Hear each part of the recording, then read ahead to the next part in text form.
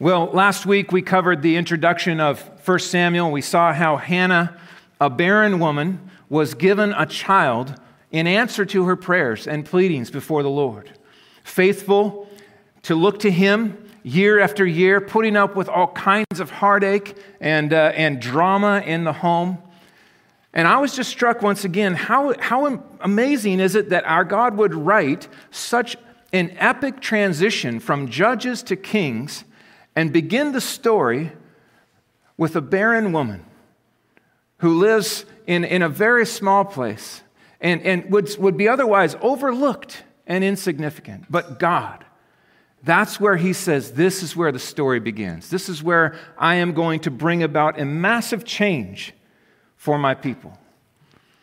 And so we're going to study Hannah's song today. And I just want to say a few words at the beginning about singing and praise. There is a very prominent place in the Christian life for poetry and song. It's interesting because God is so glorious, and when we experience Him, when we get glimpses of His glory, it's not enough to just be like, yep, that's it. It's there. No. When we see something glorious, we have been wired for worship, my friends. That's why it's good to sing a new song to the Lord, to praise Him with the instruments, right? To join together in the congregation and sing loudly at the top of our lungs His praise. Why? Because He's worthy. He's worthy. C.S. Lewis said it this way, our praise not merely expresses our joy, but completes our joy. So know this, church, one of the reasons we gather week after week is because how could we not?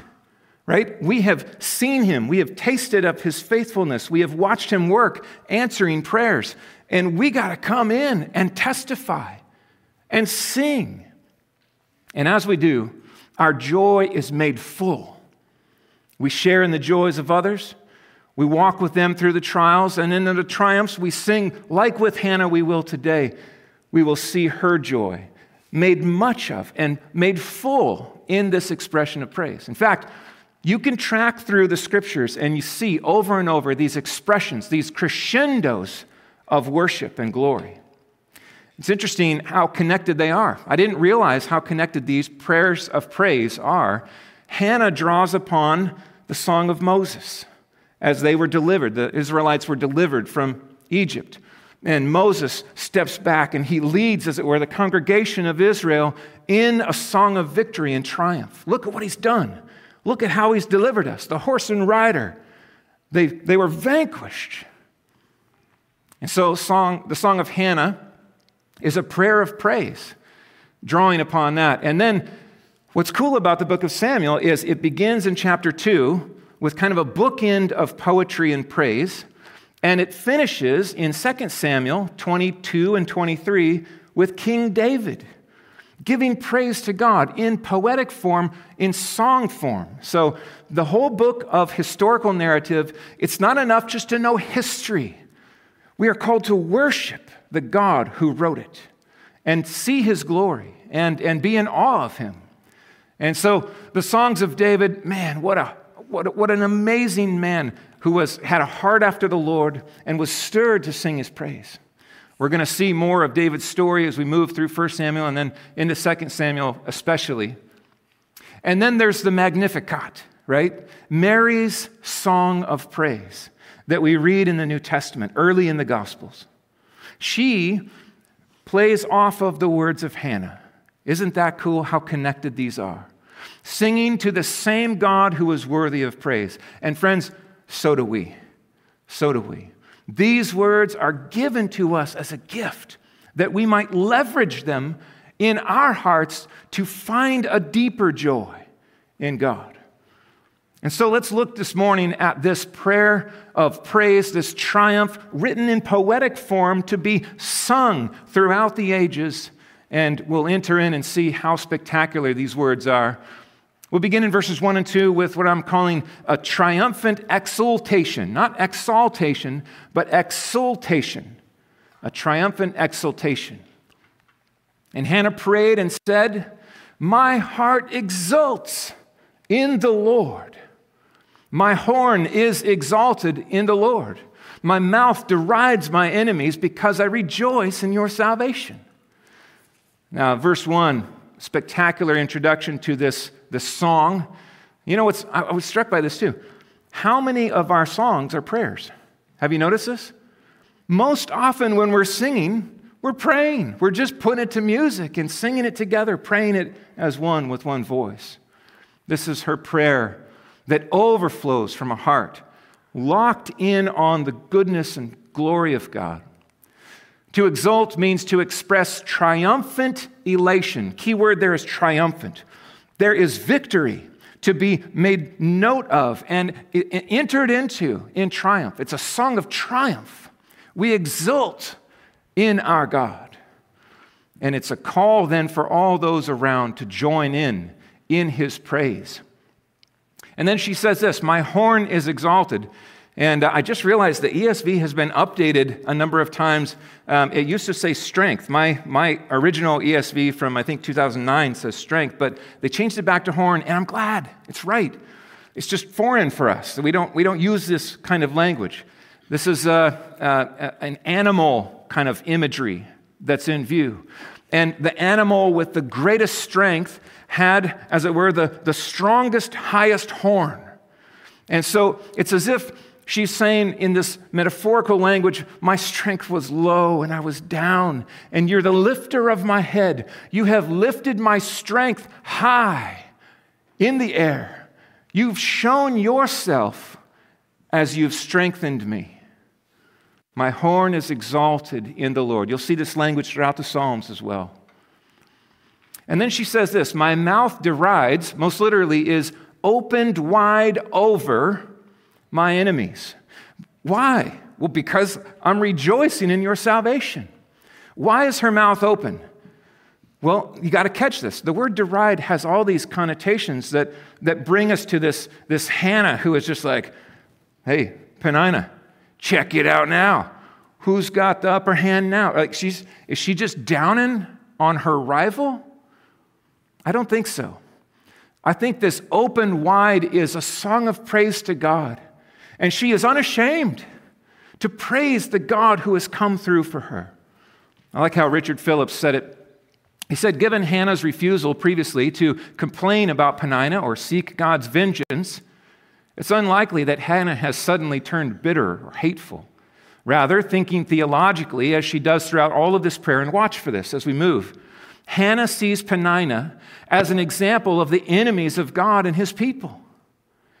Hannah now gloats or boasts in the Lord to see the voice of the unbelieving mockery silenced because of God's saving grace. This happens over and over. My soul make its boast in who? Well, the world says, in me. We're going to see this a lot today, right? At least I'm hoping on the 49ers side we'll see this a lot today. Okay, no, don't get distracted. Don't check your phone. It's not happening yet, okay? Now all the Seahawks fans are like, what? He's rooting for the Niners? We boast in the Lord, not in ourselves, not over others as if somehow we are better or more. No, it's grace. Look at what he's done. And her mouth is open wide, but to the heavens, to praise the God who has brought her from out of her just the weight that she was under in those circumstances. It's interesting to see how this turn of events is almost used by the Lord to kind of speak of a larger reality. I mentioned this last week. Israel was in, as it were, kind of a barren place spiritually. It was bleak. There was not life. It was compromise. And now there's a glimmer of hope. It's as if the Lord is saying, I'm doing something new. It's time to change this cycle that just keeps showing your need. Now I'm going to provide. And I'm going to start by bringing a barren woman a son. And she has vowed to give him to the service of the Lord all the days of his life. And how significant Samuel will turn out to be in the history of redemption. Now, Verse 2, there is none holy like the Lord, for there is none besides you. There is no rock like our God. Why do we love that language? What is it about that imagery that just delights our heart? Friends, we live in a day of absolute imbalance, shifting, change everywhere we look. Even when we look in the mirror or at our own families, there's constant change. What is the same? What is certain and true and unchanging? Where do we plant our feet in this world? In the Lord. When we speak about the holiness of God, there's two ways to remember this. He is both wholly other and wholly pure. The holiness of God is captured in both of these. When she says this, there is no one holy like that, there's none besides you, that means he's holy. He is set apart. He is the creator. All else is creation. There is but one God, the great I am. There is no one else. He is wholly other than all that he has made and that all that exists. And he is wholly pure. There is no shadow in God. There's no turning in him. There's nothing deceitful or dark or lacking. There's no deficiency. What's amazing about this is who he always has been and who he always will be. That which he creates echoes him. It doesn't change him. It displays him, and it gives him opportunity to display himself. We see that both in the glories of heaven and the fires of hell. This is his goal in all that he's made, to reveal his holiness, which we see and we say, glory, glory. King David says these words. These are some of my favorite verses in all of Scripture. In fact, for a while, one of my passwords was 2 Sam 22. Don't try it. The Lord is my rock. Yes. Look at the imageries, the calls here. Picture this.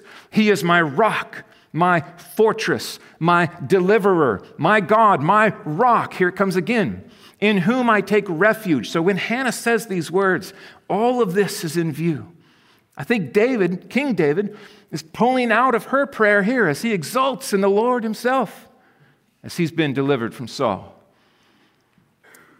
He is the one where I find refuge. He is my shield and the horn. There it is, the strength of my salvation. He is my stronghold, my refuge, my Savior. All of these are true, my friend, for you today as you walk with him, as you trust in Christ. He is all of these things for us. Where do we look? Where do we run? We run to the rock who is sure and certain. We even sing songs like this. On Christ, the solid rock I stand. All of the ground is sinking sand. I remember the Sunday where we had a typo in Planning Center, and it said all other ground is stinking sand. And we ran back there mid-song like, get the T out of there. But that's also true. All other ground is sinking sand. Where are you going to stand in this world? If you're here and you are not trusting Jesus, you stand on sinking sand. It's quicksand. Any moment, the ground beneath your feet can give way. And where are you going to look? Run to the rock. Go to him. He is certain and true. And so many in this room can attest to that. Time and time and time again. Now we move into a fundamental reality. I was just shocked to kind of see this as I studied this week. A fundamental reality. This is a basic worldview. This is a very theologically astute young lady. As she speaks these words of praise to God, listen to the truth. Notice the lenses through which she sees the world. It's a fundamental reality as she sings the praise of God. Verse 3, talk no more so very proudly, let not arrogance come from your mouth, for the Lord is a God of knowledge, and by him actions are weighed. Oh, this verse, This verse is so good, so true, so packed full of truth. The Lord is a God of knowledge. The omniscience of God is how we often refer to this theologically. He's omniscient. He is the God who knows all things. And I would add, that is both actual and possible. He knows them all in one simple and eternal act. Why does he know them? What's the basis of his knowledge of all things? Not learning, not looking, not discovering, ordaining. That's why he knows. Why would you know how the book ends? Well, you would know if you wrote the book, wouldn't you? God writes history. He writes it in full, and therefore he knows it. He knows all things. And know this, God has never learned, not one single time. He has never discovered something and been like, oh, wow, I did not know that. He doesn't learn. He knows all. His knowledge is perfect, and it's always been perfect, both actual and possible, which is why his wisdom is also perfect. His wisdom is how he chooses the best ends, what he wants to accomplish in his sovereign and all-wise purpose, and the best way to get there, the means to those ends, is ordained of God and written as well. So know this, friend, nothing this week will meet your life where God is like, whoa, did not expect that. What are we going to do? No, he's way ahead of it. The God of all knowledge. This has implications, though, doesn't it? Look at how she connects these. By him, actions are weighed. Why? Because actions come from where? The heart. And what we feel is informed by what we believe, right? So thoughts, beliefs lead to feelings and affections, and that is expressed in action, and the Lord knows all of those. Every single piece of the equation. He knows everything. Which means we are totally accountable. It's total accountability. There is no one anywhere who has ever lived or even existed who is in any way not accountable to God. He is also perfect in his judgment. He never gets it wrong. He's never going to be like, here's the deal, I'm going to give you this sentence, and then someone's like, yeah, but you failed to account for this. And he's like, whoops, sorry, I missed it. No, that's never happened, never will. His justice is applied, his judgment is given in perfection. This is our God. You see why he is to be feared. The one who trembles at his word. Verses 4 and 5, the bows of the mighty are broken, but the feeble bind on strength. Oh, these are anticipatory words as the story unfolds. We're going to see in just a couple chapters how the Philistines are going to come in force and a devastating defeat is dealt. But know this, the bows of the mighty, the armies as it were, they are broken, but the feeble bind on strength. Those who are full have hired themselves out for bread. But those who are hungry have ceased from hunger. So God can reverse things. He can take those in positions of great wealth and power and absolutely strip it away. We saw this in Daniel, didn't we? Again and again. He takes kings and makes them, and he breaks them at his will, according to his plan. The barren has borne 7. The word 7 there is a number of completion. She has borne the number God has ordained for her. But she who has many children is forlorn. Don't think just because you've had a child born that child is a guarantee. No, we don't have any guarantees in this world. There is a God who has sovereignty over life and death. He gives and he takes away. And we bless him in both cases.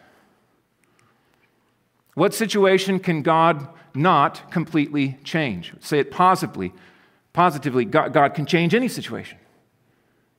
No one is above his reach. No one can say, well, he can't touch me. No one has so much power that they are invincible before the sovereign one. And no one is too low or broken or needy that he cannot make them raise up in strength. Hear the heart of Hannah as she sings. We have a God infinite in power, perfect in righteousness, and tender in compassion. What glory we see. What glory. Now, if God just had power and he was like, rich guy, I'm going to break you. And poor guy, I'm going to raise you up. Well, without righteousness, that is tyranny, isn't it? That's anarchy. There must be a standard by which things are weighed and judged. Well, that standard is God. It's God, truth and right and wrong.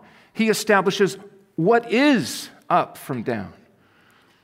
And when he moves in power, he moves in righteousness. And when he moves in compassion, he moves in righteousness. The Lord kills and brings to life. You just would encourage you to underline that in your Bible. Note that. The Lord kills. We need to hear that in our day. There's so much encouragement and talk about the love of God, and yes, it's so wonderful and true, but he also is the one who kills. The Lord kills. You say it this way: no one dies apart from the hand of God. Death is not just neutral. It's not just natural. We talk about it in natural causes. No. There is no death that is apart from the hand of God. He is sovereign over life and sovereign over death. He brings down to Sheol, Hannah says, and raises up. This is mind-blowing to hear so early in the Old Testament. The Lord makes poor and makes rich. He brings low and he exalts. He raises the poor up from the dust. He lifts the needy from the ash heap. That would be the garbage dump, where all the garbage would be burning and they'd be crawling over piles of garbage and refuse. He can go there and bring those to sit with princes and inherit the seat of honor. What can he not do? That would be a good question. What is it that our God cannot do? He cannot deny himself. He must be true to who he is, and he always is. He's sovereign over life and death. He has the power to raise the dead. Now, this is, I think, prophetic anticipation. As Hannah writes these words under the leading of the Holy Spirit, she is glorifying the God who is sovereign over even Sheol. And when the Old Testament says these words, it's a place of the dead. Now, Sheol has different places. There's a Hades part of Sheol where you go and you are suffering under righteous judgment of God. Those unsaved who died apart from faith in the Messiah go to Sheol. But the righteous also go to Sheol. They go to what is referred to often as Abraham's bosom, or paradise, as Jesus said to the thief on the cross. It is a place of great blessing and joy and peace and satisfaction. It's not soul sleep. It's not numbness and patience. No, it is vivid life today. This anticipates the resurrection of Jesus Christ, I believe. Who can go down to Sheol and be raised up again? God can do that. Jesus showed this multiple times, and then in his own life accomplished it for our victory and triumph. Wealth and pride, poverty and position, none of these are out of God's reach. In fact, no one has wealth apart from the hand of God. Even those who are unsaved and walking in evil, his common grace is pleased to patiently endure or bear with, such that great wealth can be made by someone who would walk in evil ways. And we see that every day, don't we? The movers and shakers of our world tend not to be the righteous. But every penny they have is vulnerable. Know this. Be reminded of this, Christian. It's true for us too. We hold all that we have with open hands. What we have is from God, and it's for him. He gives it that we might leverage it for his glory. And so we dare not wander into pride, but walk in humility, dependent upon him. When he blesses, glorifying him, saying, thank you. You deserve all glory and praise. For those who are in poverty, there is hope. And it's not a government handout program. His name is Jesus. He is the hope of the poor. Jesus said, the poor you will always have with you. The reality is that there are people in places of need and desperation, and what do they need most? Always keep this at the forefront of your minds, friends. They need Jesus. They need the gospel. So when we move in compassion and help and meet needs, go there first. Help with the needs, yeah? And point to Jesus. There is no position but that has been appointed by God. We saw this in Romans 13, right? All those in high positions, they're there by whom? By God. Mark's here. Mark Strimler won the election. Praise the Lord. By whose hand? God. Put him in a position to influence and shine and leverage that position for God's glory. Let's pray for our brother. Let's pray for him. For the pillars of the earth are the Lord's, and on them he has set the world. Yes, it's like she pulls back to the largest conceivable thing. She's like, listen, even the earth, he is the one who was sovereign. Now, let me just, up until more recently, I had just never even heard of this, but let me just say bluntly and lovingly, can I just say, the earth is not flat, okay? Shocker, the earth is not flat. This verse does not teach that the earth is sitting flatly on pillars, okay? The earth is exactly the shape that God has made. It is round. It's a sphere. It's beautiful. And if you've traveled for any distance, you kind of instinctually know this. But there's a lot of conspiracy theorists who are buying into all kinds of craziness, and sometimes they use verses like this. And friends, that's just simply not what that means.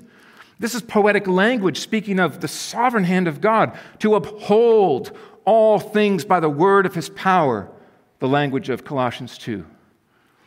The pillars of the earth, the four corners of the earth, right? Stretching out like a curtain. These are poetic words speaking of our glorious God. They reveal his absolute sovereignty over all of creation. The heavens declare whose glory?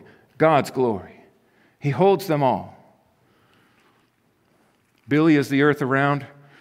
You've traveled a long ways, my brother. And you know, the longer you fly, you're like, okay, it's definitely not flat. Okay. Let's just put that one to rest and not follow foolishness.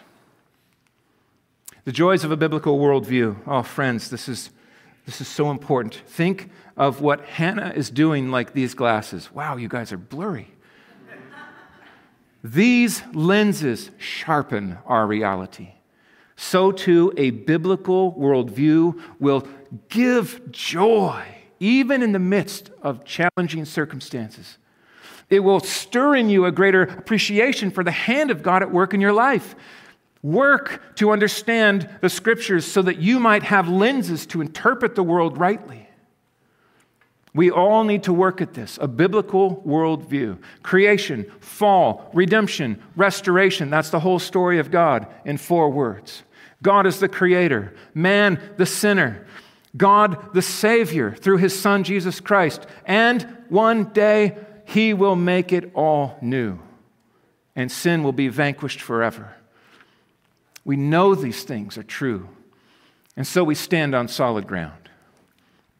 Now, a reassured confidence. I saw this as I was in the last few verses here. I just was struck. Remember now what Hannah is doing. She has weaned Samuel. He is probably 3 or 4, something like that, and she's brought him to the temple. She has lent him, dedicated him to the Lord, and she's about to leave. Okay? You feeling the heartstrings tugging, moms? You're going to leave your 4-year-old son, your only child at this point. I'm pretty sure about that. She had children after this, but she is leaving her only son with the likes of Eli, Hophni, and Phinehas. What do you do in a moment like that? You put on the lenses of a biblical worldview. Listen to these words ring out. He The Lord of hosts will guard the feet of his faithful ones. He will guard the feet of his faithful ones. But the wicked shall be cut off in darkness, and this anticipates what is coming very soon in the lives of the corrupt there at the tabernacle. For not by might shall man prevail. What a beautiful line. Not by might, not by human strength or cunning, not by might shall a man prevail. Think of David and Goliath. These words introduce us to this most epic of histories as God is writing this story. Why David and Goliath? Because God wrote the story. The overlooked shepherd, right, who puts the armor on, doesn't even fit. He's like, I can't even move with this. Forget this. All I need is 5 smooth stones. And really all he needed was 1, right? And he goes out there against the greatest strength. And these words ring true. Not by might shall a man prevail. And the little shepherd boy slays the most intimidating soldier on the battlefield. The adversaries of the Lord shall be broken to pieces. Against them he will thunder in heaven. True. Absolutely true. When will it happen? Well, we don't always know. We don't always know. In fact, for hundreds of years, there's been a whole lot of enemies happening, and the Philistines are just around the corner. They're coming. And defeat is looming. But know this, if not now, one day, they will be broken. All of them. I've said it before, let me say it again. No one who goes to war with God wins. No one who takes on God wins, ever. Never going to happen. So if you're here today and you are running against him and you know it, and he's weighing on your heart, and he's tugging on you and convicting you of your sins, bow your knee before him. Stop your rebellion. Turn in repentance and run to him and say, save me from myself and my sins. Because the adversaries of the Lord shall be broken to pieces. He will thunder against them in heaven. And then verse 10, the Lord will judge the ends of the earth. He will give strength to his king. And all of a sudden we're like, wait, what? Who? He's going to give strength to his king? What are you talking about, Hannah? And then she goes on, and exalt the horn, or the strength, that is, of his anointed. Who are we talking about? Friends, this is wonderfully prophetic language. Not only does it have prophetic anticipation in the pages of 1 Samuel and 2 Samuel, it points us to the king and the anointed one. The word anointed is Messiah, Mashiach, in the Hebrew. If you translate that over into the Greek, that's where we get the word Christ. Christ. This is a gift from the Holy Spirit in the prayer of Hannah that anticipates our Savior. Seeing Jesus in the Old Testament moments, that's a special gift. Then Elkanah went home to Ramah, and the boy was ministering to the Lord in the presence of Eli the priest. They departed. They left. And there he was. How do you get to that place? By looking up and having a worldview that says, you can keep him. You can keep his feet. Oh, Lord, make him faithful. Hold him, protect him. Keep him away from these losers over here, these corrupt, horrible men who are doing horrific things. We're going to see the very next few verses next week of what's taking place. As they leave, this is just at a climax of depravity and evil. They go home, which points us back to this. He will guard the feet of his faithful ones. And we can add from the New Testament that we know that the reason we are faithful is because he holds us, right? We cling to him as his hands hold our hands upon him. His chosen ones, his faithful ones. those who seek to walk in righteousness and walk in the fear of the Lord. So our response this morning, thinking about the flow of these things, not by might shall man prevail. Correct me if I'm wrong, but I think we're in an election year. Is that right? There it is. Not by might shall man prevail. Who are we looking to as we go into a cycle of most likely some upheaval? We are looking to the Lord. By the way, He's already written the story. He's sovereign. He's sovereign in all places. He's certainly sovereign in elections like this. He's at work. He's doing things right now. But then pull out a little bit. When all is said and done, it will not be the most powerful who win at the end. It will not be the most wealthy, the movers and shakers. It won't even be the most famous who make the Super Bowl appearances today. It won't be the most innovative, the most technological advancing people. Like you think of Elon Musk. That's impressive, but that's not the winner at the end of the day. It won't be the most talented or even the one who has the most Super Bowl rings, given that it's Super Bowl Sunday. Who will it be at the end of the day? The faithful ones. Does that equip a worldview, my friends, today? Does that not call us to a faith, to a greater dependence and delight in our God? Cling to Him.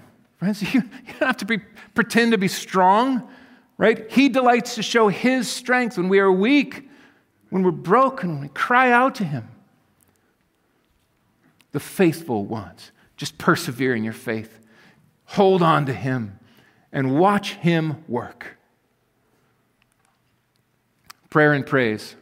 I was thinking about this. You know, we often call it prayer request time, but we should make sure we add praise as well, right? Maybe we should call it prayer and praise time. Prayer and praise time. How often do we forget to circle back around and praise God for answers? We did this just last week at our Bible study. We were praying for Kurt and had a very specific request. We prayed, oh, it's so cool how the Lord answered our prayers. And we delighted together, just at our little table, in God. We praised Him for answering our prayers. Friends, part of the Christian life is noticing when God answers and exulting in Him, even in the small things, and definitely in moments like this. Take your cue from Hannah. What song are you singing today? What song can you exult in God today? There's something greater to sing about today than Taylor Swift making it to the Super Bowl, right? There is something far more satisfying. There is joy awaiting you, and it won't be made full until you express it. Do so today for His glory and for your joy. Let's pray. Father, we thank You for being so glorious. Thank You that You are indeed the greatest good, the most valuable treasure we could ever find. Lord, forgive us when we are lost in little joys and chasing after the wind, things that will not ultimately satisfy. Oh Lord, tune our hearts to sing Your praise. Show us Your glory. Call us out of ourselves to see You as the most glorious, the most worthy. Stir us in that place then to walk in obedience, to treasure holiness, to run after You, because You alone can satisfy. And Lord, we thank You. Thank You for all of the ways that You work. We give praise to You as we sing together now. In Jesus' name, amen.